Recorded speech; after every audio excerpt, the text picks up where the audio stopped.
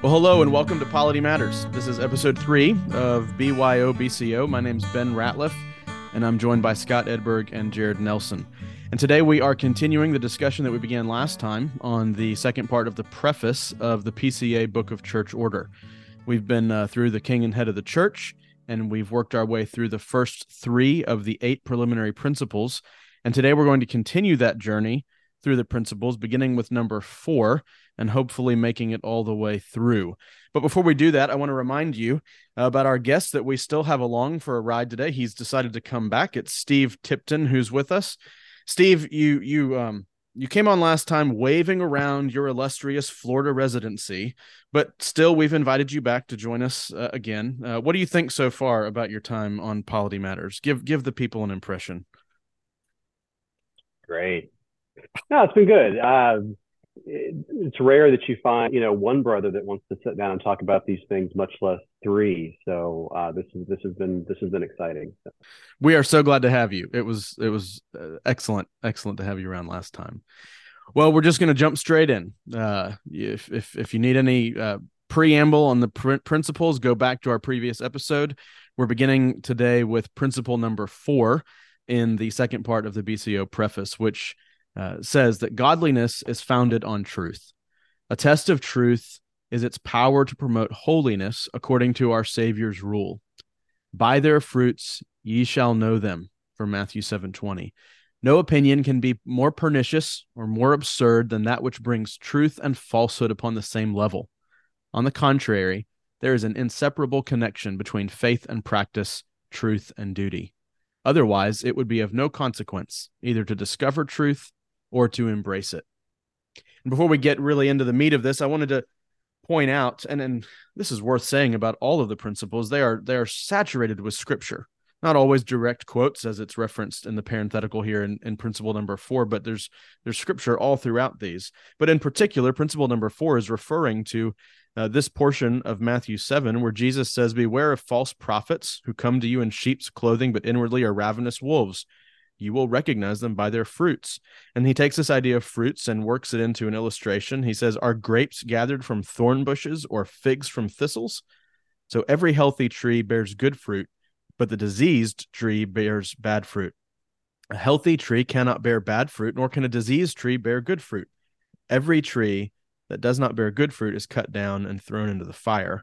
Thus you will recognize them by their fruits." This reminds me, or it brought to mind at least when I was reading through Aspinwall Hodge's work on the preliminary principles, where he makes the point that truth is the only source of goodness, and goodness is the fruit and test of truth. This is a common idea that Jesus uses in his teachings. Let's talk about how it comes to be in our government. Steve, talk to us a little bit about how courts make declarations on what's good and what's godly using this principle. Yeah. So, I think it's really important that we recognize, again, that this is a biblical principle, a biblical idea, and that it ties into the power that the church has. That the power of the church is not to decide what is the truth, what is truth, or determine what is godliness, or determine what good character is apart from Scripture. Rather, our role is to declare what Scripture teaches, and so it's not. Again, that's the idea of bringing truth and falsehood upon the same level. In this sense, falsehood with regard to what is good would be, worldly human wisdom. Our role, our job, our calling is to declare the truth as it is found in Scripture. And so we cannot seek to bring on the same level biblical truth and our opinions or our understanding of things. We declare the truth of Scripture rather than make it up. So we're not determining truth. We are declaring truth as it's found in Scripture. This preliminary principle almost seems to be a way to balance and understand some of the other ones, such as preliminary principle number 1 and 5, where we are talking about some diversity and liberty of conscience, that there's not a limitless diversity and liberty that we're all just getting together and either voting on something or anybody can believe whatever they want to. I think this is an important principle to remind us. that this all needs to be grounded in truth, and we don't just have a minimalistic truth here. This isn't just a fundamentalism that even just has a couple of points or 7 or 8 points. I'm reminded of a Machen quote when he said, when a man has once come into sympathetic contact with that noble tradition of the Reformed faith, he will never readily be satisfied with a mere fundamentalism that seeks in some hasty modern statement a greatest common measure between men of different creeds. Rather, he will always strive to stand in the great central current of the church's life that has come down to us through Augustine and Calvin to the standards of the Reformed faith. So this is not saying that we just have a few things that we think are true, or that everybody can have an opinion on anything, but we're talking about there are clear and plain truths in matters of faith and doctrine and practice. And these should be what unites us. And on the things where Scripture is silent, of course, there's going to be liberty, but we can't pretend like everybody's opinion is of equal worth. We have to have these discussions on the basis of what does Scripture say, and can you tell me where Scripture commands or demands that?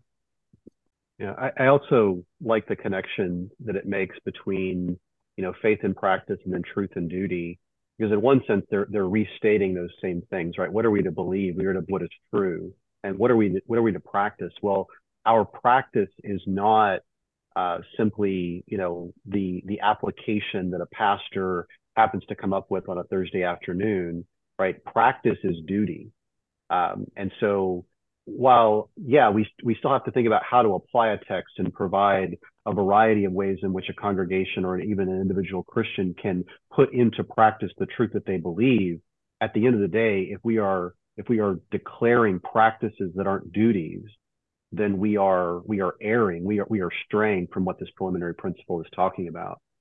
And again, it underlines the importance of these things. They're not simply the foundation for a form of government.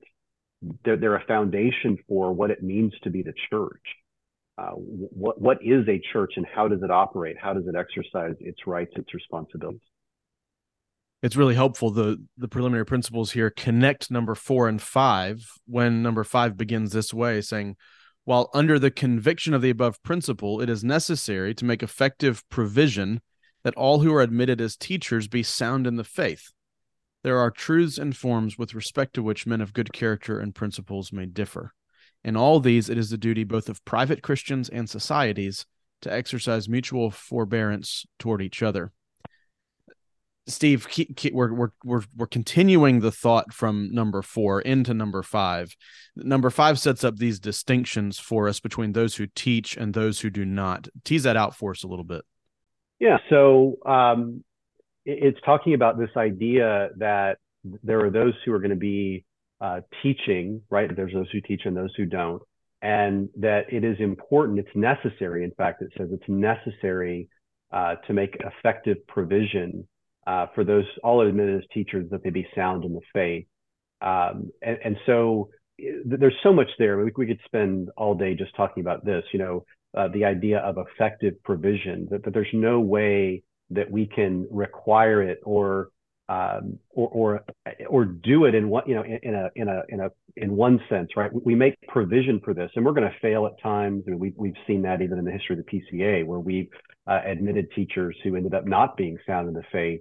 And we go back and try to shore up our provisions to make them more effective, or we seek to do that. It's not just in the BCO, of course, it's also in the ways in which presbyteries carry out these provisions, whether they will be effective or not. But the point is that teachers have to be sound in the faith. They have to be sound in the faith as we have understood it as a denomination, in the sense that, this is where we start talking about adherence to the Westminster Standards, that the standards, our Westminster Standards, define for us. We've used that as our definition for what it means to be sound in the faith. Again, this isn't a bare fundamentalism. This isn't a minimalism. Even if we want to talk about the way the RA is about the system of doctrine, or somebody help me here. Vitals of the faith. System. Yeah, vitals. Thank you. the system or vitals are not describing a minimalist reformed understanding. They're defining a maximalist reformed understanding. And so while there may be bits and pieces that we allow differences and we grant exceptions, the point is that a man who is going to take that vow, that ordination vow, the second ordination vow, needs to be able to do that in good faith. I mean, that's what good faith subscription really is talking about, is the idea that he can vow to receive and adopt the confessions and catechisms as their understanding of what Scripture teaches. They can make that vow in good faith because the presbytery has said the places where they may differ are not they're not hostile to the whole system. And again, thinking of in a maximal sense, not a minimal sense. And so it's important that churches adhere to the doctrinal standards, the form of doctrine that we have as a denomination. But it's also important to recognize that members, right, that regular members, and call them that, do not have to subscribe. We were talking about this last time. They don't have to subscribe to the standards that we hold. And now, again, they take 5 vows, and those vows are not, they don't deny the fact that there is a government and even discipline that is established in the church that includes the fact that teachers are going to be sound in the faith. But it reminds us, it reminds them that the basis of admission as a member is not on the maximal doctrinal standards, but a credible profession of faith, which is what the 5 membership vows are seeking to establish, that somebody has a credible profession of faith. And so this particular principle is helping us to see that there are differences between those. And so we can accept into membership someone who may differ in some of the principles, some of the aspects of the confession, maybe even quite a bit of it for that matter. I know we talked last time about the Baptist, and we were speaking, or it seemed that the suggestion is that the only real difference is maybe that they have a different understanding of the subjects of baptism. But we can accept into membership an Arminian Baptist who has very different understandings about salvation. They're going to hear a lot of things on Sunday, hopefully, that they would disagree with, but that doesn't mean that they can't be a member in our congregation. As long as they understand, look, this is what we believe, and this is what we're going to be teaching, and this is what you're going to be hearing. You will see infants baptized here. In that sense, it becomes up to them to make that decision about whether or not they want to join with us. So this may be breaking news. Steve Tipton would receive an Arminian into his fellowship. Well, we have, yeah, absolutely, yeah. I want to get into a discussion a little bit here on good faith subscription, and Steve brought it up a little bit. I want us to get there in just a minute. But first, this idea of mutual forbearance. And Jared, you have some thoughts for us on who gets to decide on this matter of mutual forbearance, what fits into it and what doesn't. And you take us really far back. You wrote your notes out originally, and I looked at them, and it scared me because it reminded me of my church history exams for ordination, which just still give me shivers. Help us out. Well, just the historical context of American Presbyterianism when the Westminster Confession of Faith was adopted as the confession for the Presbyterian Church. This was in 1729. There was the Adopting Act. And when they did that, they wanted ministers to subscribe, but they could exempt a couple of places, explicitly chapter 20 and 23. Chapter 20 that talked about the civil government enforcing church censors, and chapter 23 that talked about the power of the civil magistrate in enforcing orthodoxy. And that seems to be a context in which some of this mutual forbearance was going. I like some of what Steve was talking about there's a lot of different groups here. There's the members, there are the pastors and officers, and then there's even other societies that's talked about here. And so within those groups, there's different levels of adherence to the confession. And so the forbearance with some of the members may be different than what the forbearance is with some of the the officers between each other and what sort of variance there is between those officers. And so that leads then to the question, I think, of what's that mutual forbearance? What are the lines of that? Where is it that we are going to recognize there's differences between officers within the church? And maybe Scott has some thoughts on that, because I haven't heard from him for a while. Oh yeah, I've just been quietly sitting here in the background since the last episode, and I like how you framed it as it relates to tiers and levels of membership, how we treat our brothers and sisters outside of the communion, perhaps our Baptist brothers. We have much more latitude, if I could use that word, with them rather than those even within our own congregations or within the leadership itself. And so you think of the general brotherly love that you share with those who are outside your church, perhaps even outside our own denomination. It's generally much broader. I just got a thing in the mail from the Gideons inviting me to, I'm sure you guys have that as well, their October pastor appreciation meals. That's very broad, right? That's including a very diverse group of traditions, but there is patience. There is great patience as you have breakfast with brothers outside of our own denomination. But then as you winnow it in, as you narrow it within our own congregation, there are limits. We've talked about some of them, perhaps the more controversial issues where people might be expelled because of their faith, but you still have great latitude with your congregants. You don't anticipate your congregation having all the theological points perfectly in order, like the men who are shepherding over them. You grant grace, you grant patience. When thinking about your Baptist brother, do you bring them up on charges for withholding baptism from their child or something of that nature? Well, you usually teach through you teach proactively. You don't teach correctively. You try to teach them as you come alongside them. I think that's the forbearance that's in mind here. As you escalate that, though, to those who hold office and who've made vows before God in upholding these matters, it becomes much narrower. I would say it's vastly narrower from those other two tiers. As we've seen within our own denomination, there are some presbyteries that have a list of things you can take exception for, and that's it. If you have an issue outside of these 5 or 6 ideas, then this presbytery won't consider you for office. And the same may happen on sessions as ruling elders are ordained or deacons. And so it funnels in the more authority you have within the local church, the narrower you are with perhaps the latitude of forbearance. And so I guess that question points us towards, does this principle itself then lend itself to good faith subscription? And I kind of have that group. This isn't meant to encourage a libertine approach to ministry or our doctrines, but is this a foundational aspect of our own system of government as it relates to good faith? Yeah, I don't think this requires, whether we want to call it good faith subscription or whether we want to call it, the practice of allowing exceptions.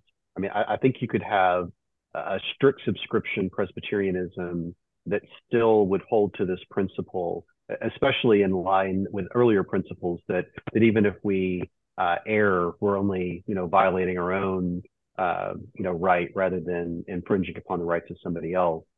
And I think that it's important to recognize, again, it's necessary to make effectual provision for all that are admitted as teachers be sound in the faith. And it's not just that we have to make effective provisions for that, but we also have to determine what we mean by sound in the faith. And that's not up to private Christians per se. Rather, it is up to the denomination has to make those provisions, or the association, in our sense, it's the denomination. And so, one of the things that this is really helpful in is that, for instance, I mean, I've got a really good friend who's a Reformed Anglican, and we have an enormous amount in common. And when we get together, we love to talk about, Reformed scholasticism and other things like that. He might, however, if he were ever admitted into the PCA, he might be like my worst enemy, because of our differences, right? Okay, hyperbole, but still, right? I can be friendly with him, and I can exercise mutual forbearance over those things that I know we disagree on, because we are in different communions. Because he's not trying to transform the PCA into Anglicanism. I'm not trying to, transform the ACNA into Presbyterianism. And so I think that there's that sense in which part of that mutual forbearance, especially amongst teachers, is the recognition that we ought to go to those places where sound in the faith, whatever that means in the PCA or the ACNA or anywhere else, that we align ourselves with that idea. And so, again, I'm not saying that we ought to be strict subscription, or maybe some people say we are. I think good faith subscription is a workable mechanism for making sure that those who are admitted to be teachers are sound in the faith. Like anything, right? I mean, the proof is in the pudding. The proof is in the outcome of what you end up with. And so there's always going to be times where we do a good job and do a bad job. But I think as far as the principle goes, I don't think it requires good faith subscription, but I do think it dovetails well with good faith subscription. It certainly doesn't deny good faith subscription. It doesn't require it, but it doesn't deny it either. Yeah, if you read Morton Smith, who's known as a full subscriptionist, he has a note on this that says, allowing for differences in opinion about certain areas of truth, a balance should be maintained between what is necessary for teachers in the church to believe and that in which liberty is permitted. There is no defining here of these two areas.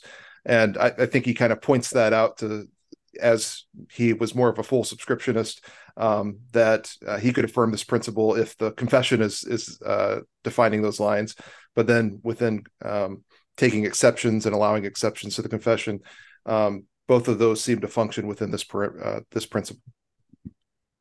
Yeah, and building off of that, do you think forbearance isn't compromising? It's not the idea of at a church court when you grant an exception that, oh, well, that view is right. I mean, the court is allowing you to have that view despite the view. Though the court itself rejects the view as taught in the confession, think of like images or something.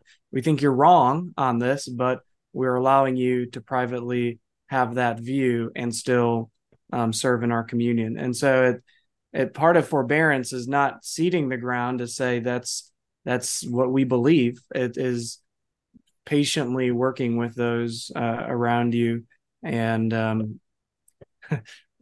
people aren't always right. And so as you're dealing with their errors, they're not so bad that they aren't ordainable in our denomination. Move on to number 6. Though the character, qualifications, and authority of church officers are laid down in the Holy Scriptures, as well as the proper method of officer investiture, the power to elect persons to the exercise of authority in any particular society resides in that society. Jared, why don't you get us started here and sort of outline the basics that are presented here in number 6. Well, one of the major elements of this is the principle of the election of persons that are the officers of that society. That seems to be what some of the commentators will narrow in on. Just to read a couple of quotes from a couple of them. Smith says, a particular society or congregation has the right to elect its own officers. This is to be done in accord with the scriptural qualifications for such officers. And then J.A. Hodge, writing from Northern Presbyterian perspective, says the right of election belongs to those over whom the authority is to be exercised. Pastors, ruling elders, and deacons must be elected by the particular churches in which they hold office. So this, in some ways, is arguing against the idea of a bishop appointing certain people over a congregation that the congregation has no say in, that they do not affirm that decision at all. And so this is maintaining the right of the congregation in that context. Recently, we had an appeal in our presbytery that went up to the SJC, having to do with men who were being disciplined by a borrowed session because they had disagreed with a proposed teaching elder becoming their pastor.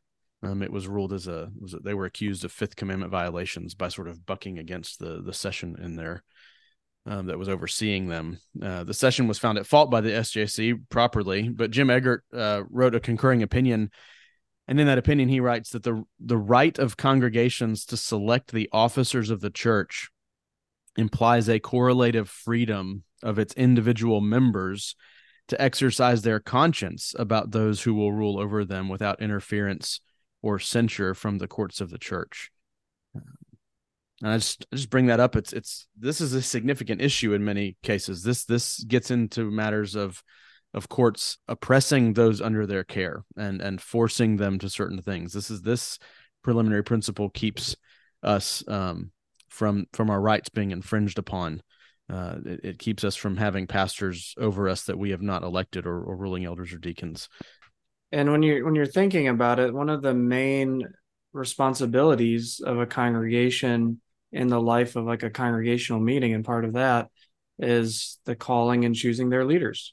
They have that right, and we should be very slow, and sessions themselves should be very slow to usurp that right. That is their great privilege. They don't get to approve budgets. They do get to approve the sale of properties and things of that nature, but they don't have a lot of say outside of who rules them. As we could probably talk about in Guy Waters' book, as it relates to the leadership as vested in the ruling elders, but it's the congregation who chooses their leaders. I had a congregant walk up to me this weekend and said, "We voted against you, but we're happy you're here," and we were wrong. And so it is their liberty. I didn't go home and soak. I was gladdened by their change of heart, but it is their liberty. They got to vote their conscience on who would rule them or who would lead them, who would shepherd them. And the same goes for ruling elders and other officers as well. If anybody's reeling at this epiphany that congregations don't get to approve their own church budgets, go read BCO 12, and you'll see that it falls into the parameters of a session. In my Dutch tradition, when we transitioned to the PCA, the deacons were the ones that basically engineered and presented the budget without the elders. And you could amend the budget on the floor of the congregational meeting as well. And so when we transferred to the PCA, they thought that they were robbed of all of their authority and power because they no longer had the authority over the budget anymore. And they could no longer change the pastor's pension because of a bad sermon from the other week. And so it is a little different. You get to choose, and you trust those leaders who you choose. Well, and I think it also goes back to that, something we were talking about the last time about the idea that the authority that Christ he invested in the church. It's exercised by the officers, but it's invested in the church. And so this is carrying on that same idea that they do have this right, and it's correct. I mean, you have very few rights as a member. I mean, very few opportunities to vote. I don't mean you have very few rights. You have very few opportunities to vote, but you do have this responsibility. And so we shouldn't take that away either by just placing men over the congregation, and they don't have any choice in that matter. I'll be interested to hear the discussion about associate pastor or assistant pastors someday. So, on to number 7. All church power, whether exercised by the body in general or by representation, is only ministerial and declarative, since the Holy Scriptures are the only rule of faith and practice. No church judicatory may make laws to bind the conscience. All church courts may err through human frailty, yet it rests upon them to uphold the laws of Scripture, though this obligation be lodged with fallible men. Scott, you want to jump in here and help us understand this distinction that's being set up between ministerial and declarative? So you'll find this is almost as popular as the ordinary means of grace within Presbyterian polity, but that our ministry is ministerial and declarative. It is ministerial in that those who are ministering are acting as God's instruments. We are his instruments. We are ministering to the people. And it is declarative in that we are proclaiming the truth and goodness of the Scriptures. This is perhaps against being magisterial or legislative. in that the church does not have the authority of the magistrate with the sword. It can't kill someone for being a heretic by its own right, and it cannot legislate in that it cannot create its own laws. And so we are declaring what is already written in Scripture. We are ministering that to the people themselves. And so we do not create new.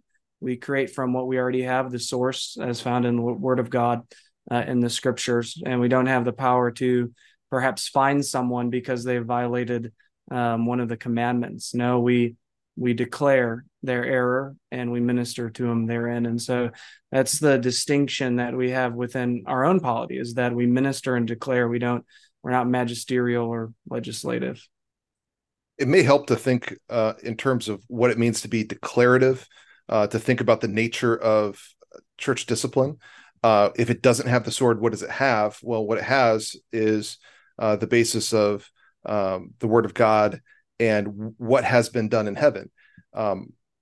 I've looking through Matthew 18 and talking about keys and discipline often attached to that. Some of the language there of what you loose on earth will be loosed in heaven. What you have bound on earth will be bound in heaven. Well, a way that you could translate that with a tense that may be better is what you loose on earth will have been loosed in heaven. In other words, what discipline is seeking to do is to see what heaven has been doing and is doing, and to declare that on the basis of the Word of God. If you make that declaration, we have to say heaven is saying that the Word of God is saying that you're in the wrong, that you're admonished for that.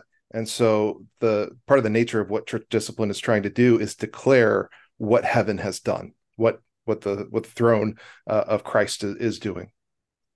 Number 8, and Steve, after I read this, I'm going to kick to you to kind of summarize this final principle for us, the basic gist that it's getting at.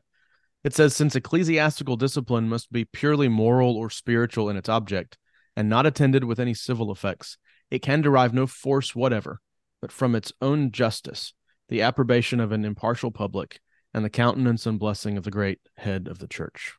Yeah. So ultimately, the object is the person itself who's receiving that discipline is receiving it on the basis of a moral or a spiritual act or failure to act. And so that's certainly that idea of the first thing, that it's not attached to, we're not, it's not attached to civil laws. We're not here to enforce civil laws onto people, but rather the moral and the spiritual laws that are found in Scripture.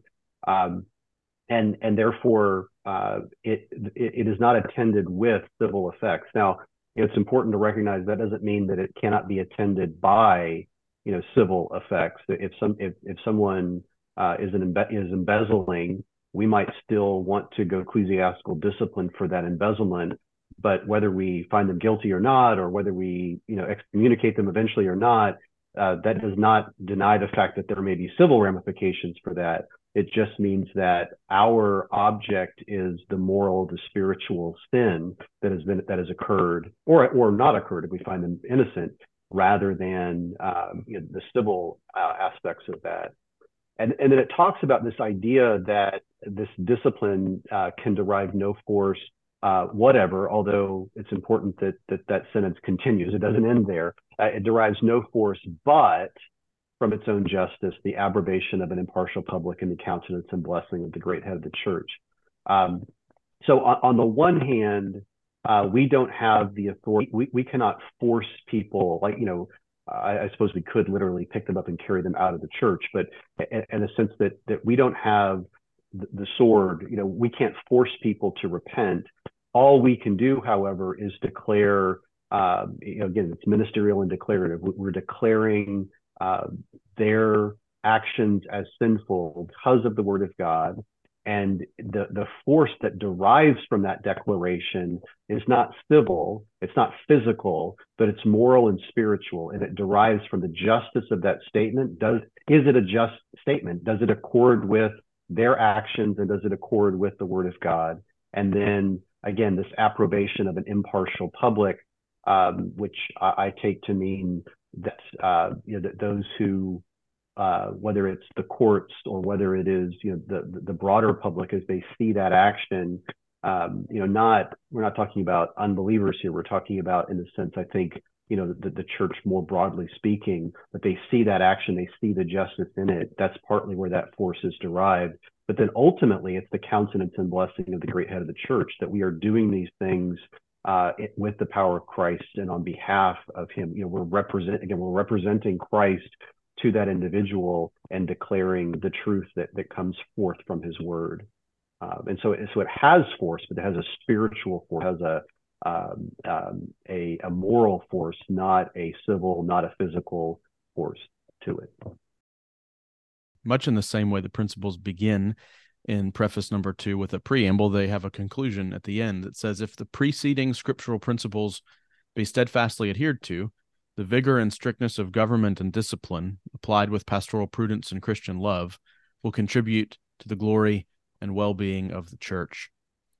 I was impressed by Morton Smith in his commentary. He writes about this paragraph saying it serves as a reminder of the source of the government of the church, namely the Bible.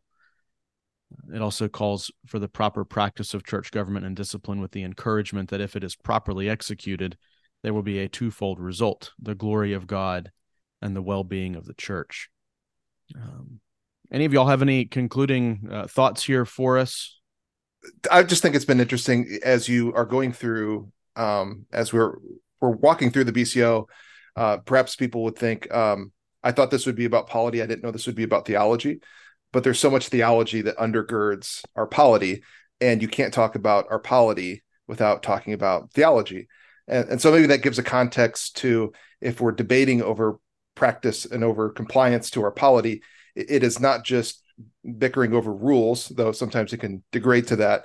But we're telling each other what our theological convictions are. So that's part of the reason we study polity, is because polity is theology. And our theology is about rightly loving God with our minds and with our practice. Yeah, and I think along that same line, it helps us to remember that the point of theology, even studying theology, we could come up with a different podcast talking only about theological topics, and we would be amongst swimming in a very larger pool than what we're in now. But the point of theology ultimately is to produce right practice, that orthodoxy that doesn't result in orthopraxy is an orthodoxy.